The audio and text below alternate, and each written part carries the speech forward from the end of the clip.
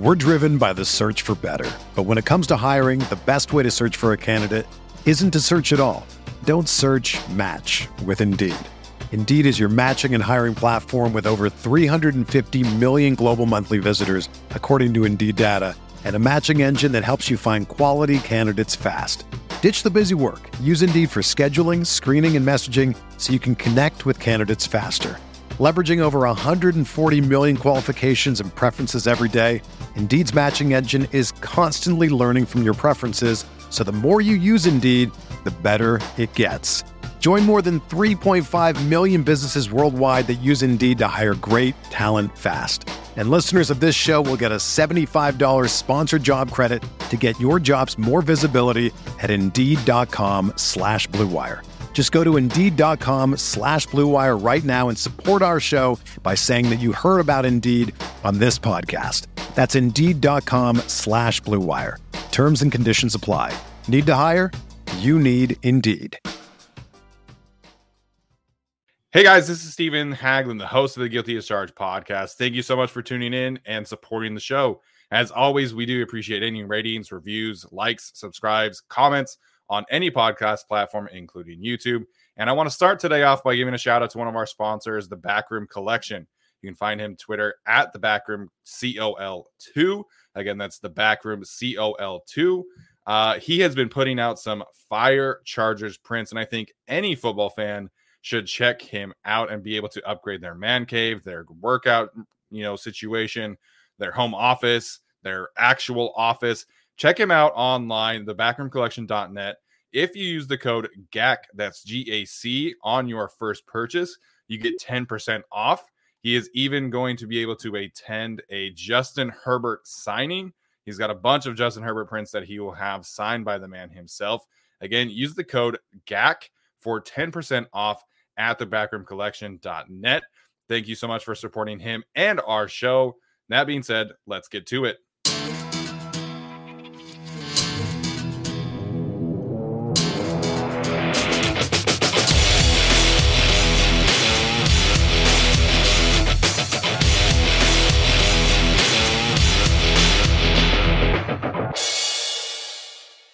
Hey, Chargers fans, welcome into the Guilty as Charged podcast. My name is Steven. I'm your host. Happy to be joined for our Week 4 preview series by Raiders insider Vincent Bonsignor. Vincent, of course, covers the Raiders for Vegas Nation and R&R 920 AM. Vincent, thanks for taking the time to join me. How are you doing today? I'm doing good, but it's Vinny, if you mind. Vinny. We're friends, so Vinny, Vincenzo. I hear it all, but yeah, Vinny's cool, man.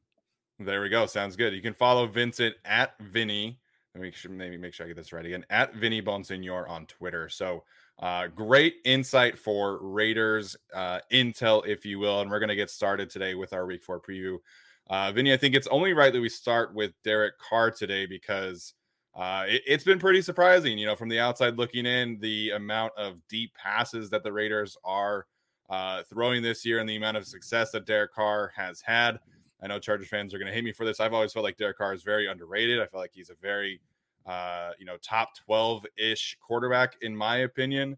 What's been different for him this year, and do you think the Raiders will be able to sustain it throughout the season? I think what's different for him is the level of talent around him and the depth of the level of talent around him. You mentioned stretching the ball or stretching the field, throwing the ball downfield.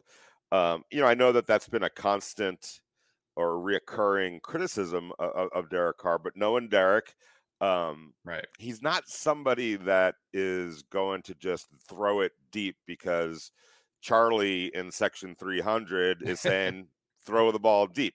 There usually has to be something prudent behind that. And the fact of the matter is, trust me on this one, I know that he didn't really have a lot of trust these last few years in who was on the other end of those potential long balls. So he wasn't going to force it just because somebody told him to do it. It had to be something that made sense to him and had a high degree of success rate for him to do that. And quite frankly, he didn't really feel good about, what he was working with in that regard. So he did the next best thing, which was finding open men, open targets, in shorter patterns and that sort of thing. But it was never, ever a case of Derek Carr was scared to throw the ball downfield, or that Derek Carr got hurt in 2016, and so he was never going to throw the ball again, or have the guts to stand in there and let it play out. He didn't forget how to do it or anything like that. It was literally he needed to know that he had the talent around him to do that. Now you look at Henry Ruggs, Bryan Edwards is emerging. That it really kind of started last year with Nelson Aguilar. And a little bit of Henry Ruggs when he was healthy. But it's definitely carried into this year. There's a chemistry that's being developed with him and Henry and Brian. Obviously, Darren Waller can go get it in all types of different ways. So I think that's been the biggest part of it, is that he just has more confidence than the other guys. Yeah, so I mean, obviously that implies that Henry Ruggs and Bryan Edwards have really taken big steps forward in their development. Is that something that you expect to continue throughout the year? Yeah, I do. And in fact, I think that you're probably going to start seeing them more involved earlier. If you look at especially Bryan Edwards, right. He leads the NFL in yards in the fourth quarter and overtime. Now, granted, the Raiders have played two overtimes, so that tends to skew things. But the fact of the matter is, in overtime, he has emerged as a big time go-to candidate for Derek Carr, and there's really no reason to think that can't be happening earlier in the games. I talked to John Gruden about it earlier this week, and he mentioned that between himself doing things that he can to try to get these guys involved earlier in the game, but also some of the onus is on the players themselves. They got to make themselves available by running good routes and being on the same page with Derek Carr. But I would suspect that's going to start earlier, and I do expect it to continue. I think Henry Ruggs and Bryan Edwards are two really good young football players that are starting to put it all together, and I don't see that stopping anytime soon. Man, this AFC West is loaded with quality quarterbacks and quality receivers, young receivers specifically, which is fun to watch, but also kind of maddening to watch throughout the season. Let's shift gears and talk about the offensive line, because obviously I don't think anybody was really surprised that they moved on from Trent Brown, but I think a lot of people were surprised that they moved on from Rodney Hudson and Gabe Jackson. I know Denzel Good is hurt as well right now, but what can you tell our listeners about the interior of the offensive line and how they've gone about replacing Hudson and Jackson in particular? Yeah, and also Richie Incognito is hurt. Not quite sure when he's going to be back. Yeah. When you look at take a step back to the offseason of when the Raiders made some of those decisions. Obviously, Trent Brown, they just weren't getting their bang for the buck. He played 16 games out of the 32 that he was eligible to play. His first 2 years here, got paid a lot of money to do that, and the Raiders were not going back down that road. And even with Alex Leatherwood, not, I guess you could say struggling, but growing as a player, it wasn't going to happen overnight for him. What they do like is that he's out there game in and game out, even playing through an injury this week or last week. His availability is really critical to them. But when you look at, on the surface, you're like, why would you trade Rodney Hudson? Why would you trade Gabe Jackson? And it's nonsensical from just strictly a logical standpoint. But when you dig a little bit deeper, the Raiders' offensive line last year was the highest paid offensive line in the NFL. It was projected to be the same exact this year with those two players staying and also Trent Brown.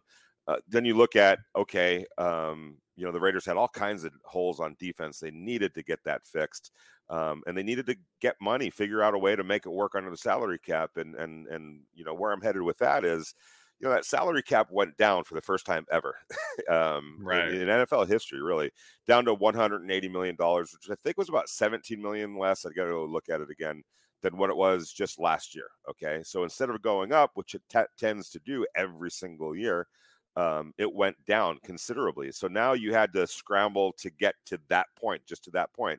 And to put that in perspective, when you're a general manager, when you're a head coach and you're signing players to contracts, you're also forecasting the future, always with the knowledge the salary cap will go up next year. It'll go up the year after that. It will go up the year after that, and so on and so forth. So in reality, that salary cap didn't just go down by what it was last year. It also fell from what it was projected to be going into this year, if you were thinking about it 2 years ago. So it was probably going to be in that $215 million range. It goes all the way down to $180 million. So hard decisions are going to have to be made as a result. And so that's where the Raiders went. Those were two high-paid offensive linemen that were getting on the other side of the mountain in terms of the age. And so for them, knowing that they had to pay Colton Miller, knowing that they wanted Yannick Ngakoue and to go out and get a Casey Hayward, et cetera, and some of the other defensive linemen that they were able to go get, that was where they had to go find that money under the cap. And, it's not anything, and John Gruden has told me this face to face, not anything that I really wanted to do. You don't wake up one day saying, hey, we'll be a better team without Rodney Hudson and Gabe Jackson. It's the reality of the NFL. And so it was a hard decision that they had to make. And in a lot of ways, they're feeling the ramifications of that, of those decisions. But in their, the way they look at it, this young group of offensive linemen, and if you look at it from left to right, it's Colton Miller, a veteran, and then just a bunch of young guys to the right of him right now, especially with Richie Incognito out. So they got to get that squared away. They're feeling it. They're not playing great as a unit whatsoever. They showed a little bit of growth, I thought, in the second half against the Miami Dolphins. They need that to continue, but it's going to be. I wouldn't say necessarily a struggle, but it's probably going to be a bit of an issue all season long. Well, it's going to be an interesting battle in particular this week because the Chargers have really struggled against the run. Some of that is by design. Some of that's by a lack of personnel. And the Raiders, according to DVOA rankings and Pro Football Focus, have struggled to run the ball. So it is going to be an interesting matchup there. Do you think that specifically, meaning the Raiders rushing attack, do you think that's more of a get right game for them, or do you think the Chargers will be able to kind of maybe handle some of their business better this week in that regard? Yeah, that's a great question. I know that the Raiders are going to have an intent to do that, but if the Chargers come out and just kind of sell out in that regard and say this is going to be our get back on track game, stopping the run. The good news for the Raiders and John Gruden is they have all sorts of options to go to offset that. And, I don't think that he loves having to throw the ball as many times as they have. But it sure is nice to know if you have to play that card, you've got a quarterback that can handle it and a whole bunch of weapons that teams are having a lot of problems matching up with on a play-by-play basis. Yeah, of course, one of those players is Darren Waller, who I think, has a legitimate argument with Travis Kelce as best tight end in the league. I want you to put your opposing defensive coordinator hat on for a second. How would you go about trying to slow down Darren Waller? Is it as simple as like double teaming him, or what would you kind of suggest to the Chargers this week if you had the chance of trying to slow down Darren Waller? Yeah, I mean, I think that obviously double teaming them, but not necessarily showing that right off the bat. Playing your way into a double team, disguising things, trying to lure Derek Carr, who's smart as a whip, so it's hard to do that with him. But lure him into seeing something that's not really happening, and then making him pay for that. So that's where I would start off with. But the problem with all that now, anyway, is that, the Raiders are saying, okay, go for it. If that's what you want to do, that's fine. It just opens up the field for guys like Hunter Renfrow and Brian Edwards and Henry Ruggs and also Foster Moreau. They run a whole bunch of, heavy tight end sets, multiple tight end sets, 13 personnel, 23 personnel, 12 personnel. So, you're just going to take a chance. You have to, though. I mean, there's really no other, you can't single cover him because he will destroy anybody. He's bigger than everybody. He's faster than everybody. I'm talking about, the defensive players that he's going against. Right. He jumps just as high. He's got great hands. He's got great catch radius. He can run. So he's strong. So he's like a basketball player at times where he could box out. So if you're gonna single cover him, Derek Carr has no qualms about feeding him as many. You saw the 19 targets in the opening game. It was a little too much, and I thought they tried to force it a little bit and it kind of hurt him a little bit. But it just does show you that Derek Carr is like, all right, I mean, if that's what you're going to do, right? I'll throw it at to 83 all night, and if they're connecting when with that kind of volume of targets, it's going to be one of those 198-yard games for a Henry Waller or for a Darren Waller. Yeah, that's going to be really interesting to watch. The Chargers had Michael Davis going up against Travis Kelce quite a bit on Sunday, which was pretty surprising given the fact that they have Derwin James back there. So it is going to be interesting to see what Brandon Staley cooks up this week for sure. In that mode, it's of course time to talk about Gus Bradley and the defense for the Raiders. Of course, Chargers fans are very familiar with that defensive coordinator and a lot of the personnel for the Raiders defense. But how has that been for that unit? Because I know, the previous defensive staff was not really living up to expectations. Gus Bradley comes in as an attempt to try to bring some stability to the unit. How are things going for Gus Bradley in Las Vegas for these days? Yeah, and it's not just Gus. It's Ron Miles and Richard Smith, who he also brought with him from the Chargers, the DB coach and the linebacker coach. And just a quick little story. When all that was going down, I was talking to some of the candidates that were involved that wanted the job, that wanted the defensive coordinator job. Well, when they made the decision to go with Gus, I got a text from one of the candidates, from one of the other defensive coordinator candidates, who's now a defensive coordinator elsewhere. And he said to me, hey, Gus is going to be their guy, and he's going to bring Ron Miles and Richard Smith with him. He goes, those two dudes, all three of them are studs, and you're going to see that. These guys are tremendous coaches. And so I just kind of filed that away. And I've really been, especially during training camp and OTAs, just really kind of focused on those two guys and what they're bringing to the table in addition to Gus.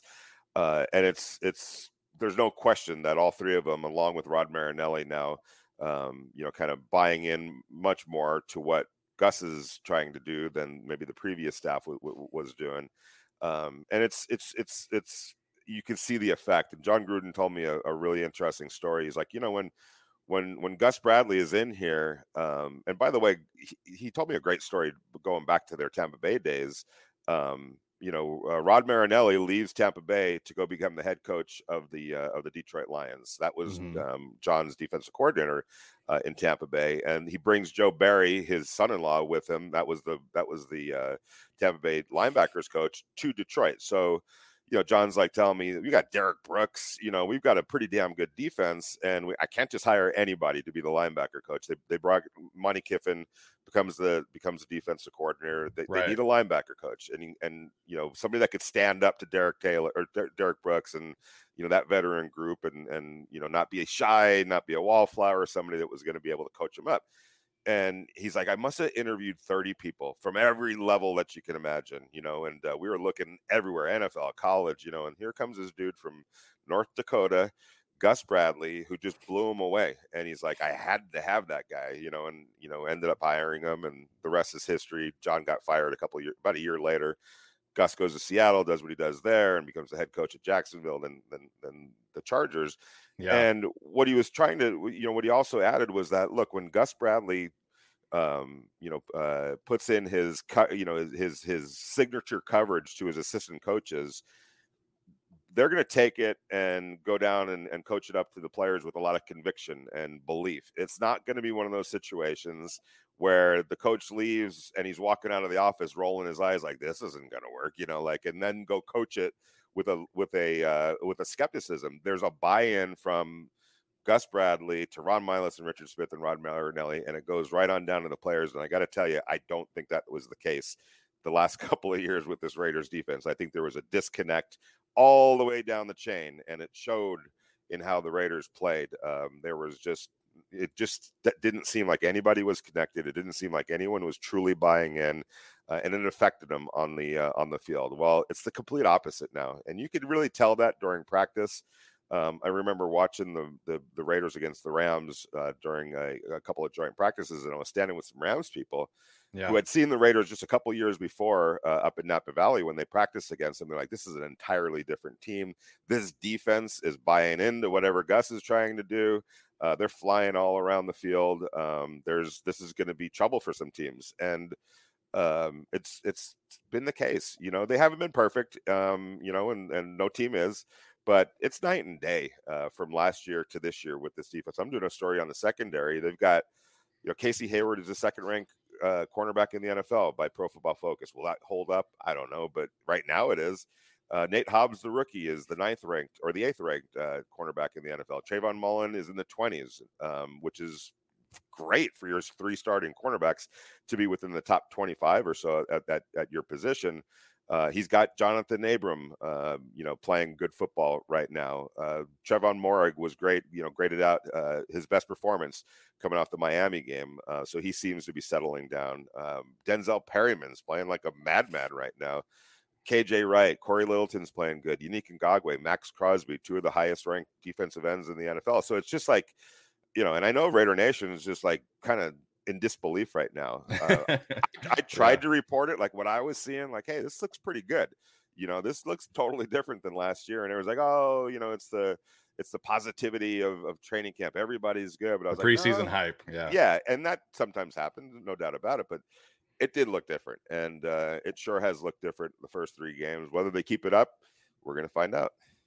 Yeah, that's always the question with every team, right? But I have to say, Ron Milus was one of our favorites here for quite a while. Of course, stuck around for 2 coaching staffs, and it never really felt like they were giving him much to work with. Of course, some of that is health. Jason Verrett being hurt constantly definitely did not help. But he really made lemonade out of lemons every single year with the Chargers secondary, and so that the Raiders secondary has some talented pieces. And I figured that the Raiders secondary at least would kind of overachieve because Ron Milus is really such a very good coach, and he's a great, secondary coach, and he's just awesome at what he does. Yeah, there's no question about it. And he said something really funny. It's funny talking to the players because, if you watch, and I know you have, but if for anyone who hasn't, if you watch Ron Milus on the practice field, he's kind of got that old school, like the principal, walking around, during lunch with the bullhorn, like and that he loves you deep down. He loves you, man, but don't cross him, don't end up in his office, because then it's going to be trouble, because you don't want, and it's somebody that you just don't want to disappoint. You could feel that from the players to him, and he kind of has that, he has that persona about him. And, the players, like, I forget who it was. I think it was Amik Robertson said, he probably thinks that I hate when he yells at me, but I actually love it. I want to be coached like that. Like, he doesn't think that I really like it, but I actually do. And everyone's kind of in that same, they love him. They respond to him. They understand that he's got their back, and that he drives a hard bargain and he sets a standard and you better not deviate from it.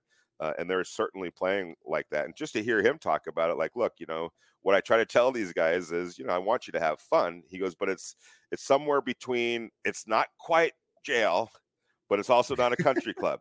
So somewhere in between is where we need to be, between those 2 extremes. And right now it just seems like they found that comfort level because that group's really playing well.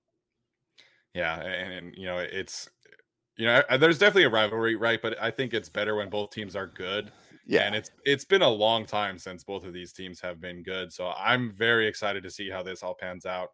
It being the Monday night game only adds to that. So we'll get you out of here on this, Vinny. What is kind of your, expectations for this game, and who do you think is going to win ultimately?